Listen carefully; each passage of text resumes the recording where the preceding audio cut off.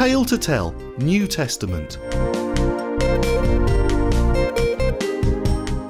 Story 1. The Silent Priest.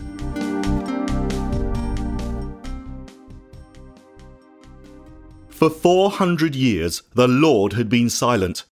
No prophets had been born in Israel, and even though many things had happened, the Lord hadn't sent anyone to tell the people what he thought. All they had was what we call the Old Testament, with all God's laws and the wonderful stories of what the Lord had done many years before.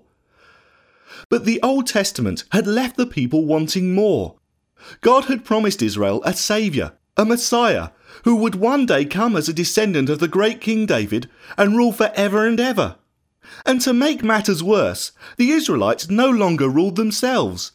Some time ago, the Romans had invaded their land and taken it over, so the people now lived under Roman control and longed for the coming of the Saviour, the Messiah, who they thought would save them from the Romans. But they didn't understand. God had promised to send the Messiah, the mighty Saviour, but God wasn't thinking about their problems with the Romans.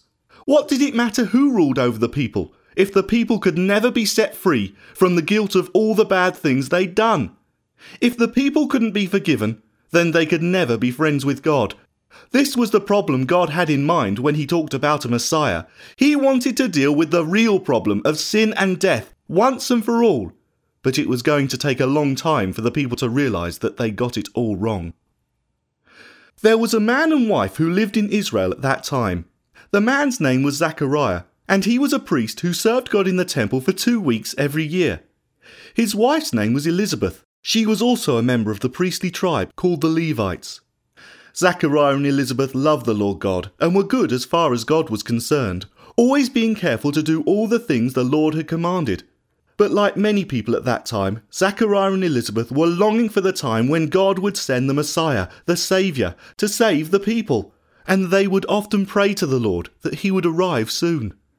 But even though Zechariah and Elizabeth loved the Lord and tried to please him in every way, the Lord had left them without children. To be childless was seen as a terrible disgrace because people often thought that when a woman couldn't have children, it was a sign that God wasn't happy with her. And now Elizabeth and Zechariah were very old, well beyond the time when they could normally have children. During the 2 weeks of service at the temple in Jerusalem, which Zechariah and his priestly order, the Order of Abijah, did every year, the time came to choose someone to go into the temple sanctuary and burn incense at the incense altar. There were many priests in the Order of Abijah, and the way of choosing someone to go in was by casting lots. Casting lots is kind of like throwing dice, and the one who gets the highest number is the one who's chosen to go in. This job of burning incense was a very important job, and if you were lucky enough to be chosen, you could only do it once in your lifetime, and many priests never got the chance to do it at all. In all the years Zechariah had been serving at the temple, he'd never been chosen, and now he was very old. But this was to be Zechariah's year, for as the lots were cast, Zechariah was chosen, and carefully he made his way into the temple sanctuary to burn the incense at the incense altar, while a great crowd waited outside praying. As Zechariah stood in front of the incense altar, suddenly an angel from the Lord appeared, standing at the right of the altar. Zechariah was terrified, but the angel said, "Don't be afraid, Zechariah, for God has heard your prayer." Which prayer did the angel mean? His prayer for the Messiah to come soon, or his prayer for a son? The angel continued, "Your wife Elizabeth will bear you a son. You are to name him John. You will be overjoyed, and many will rejoice with you when he is born, for he will be great in the Lord's eyes. Now, your son must not touch wine or strong drink, for he will be filled with the Holy Spirit even before his birth. He will persuade many Israelites to turn to the Lord their God, and he will be a man with the spirit and power of the mighty prophet Elijah from many years ago, and he will go before the Lord, preparing the people for his arrival." All this was too much for the old man. Could he really believe all he was hearing and seeing?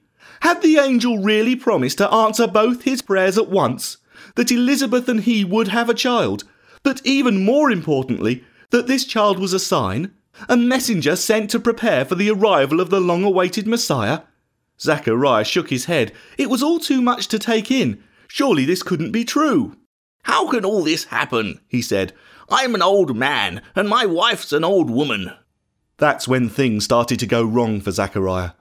While the crowd outside started to wonder what was taking Zachariah so long, the angel responded to Zachariah's unbelief. "I am Gabriel," he said. "I stand in the presence of God himself. It was him who sent me to you to bring you this wonderful news. But now, since you won't believe what I have told you, you will be unable to speak a word until the child is born, for my words will come true at the proper time." Meanwhile, the crowd outside were beginning to get a little anxious. Why was Zachariah taking such a long time to do this simple job?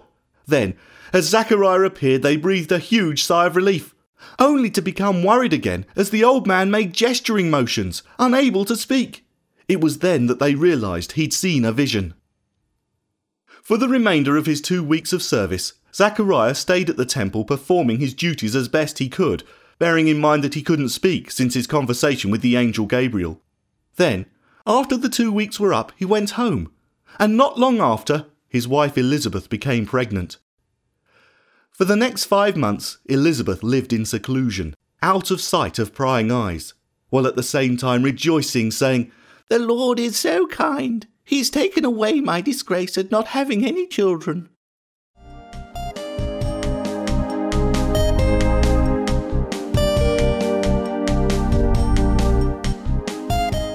This story is based on Luke chapter 1 verses 5 to 25.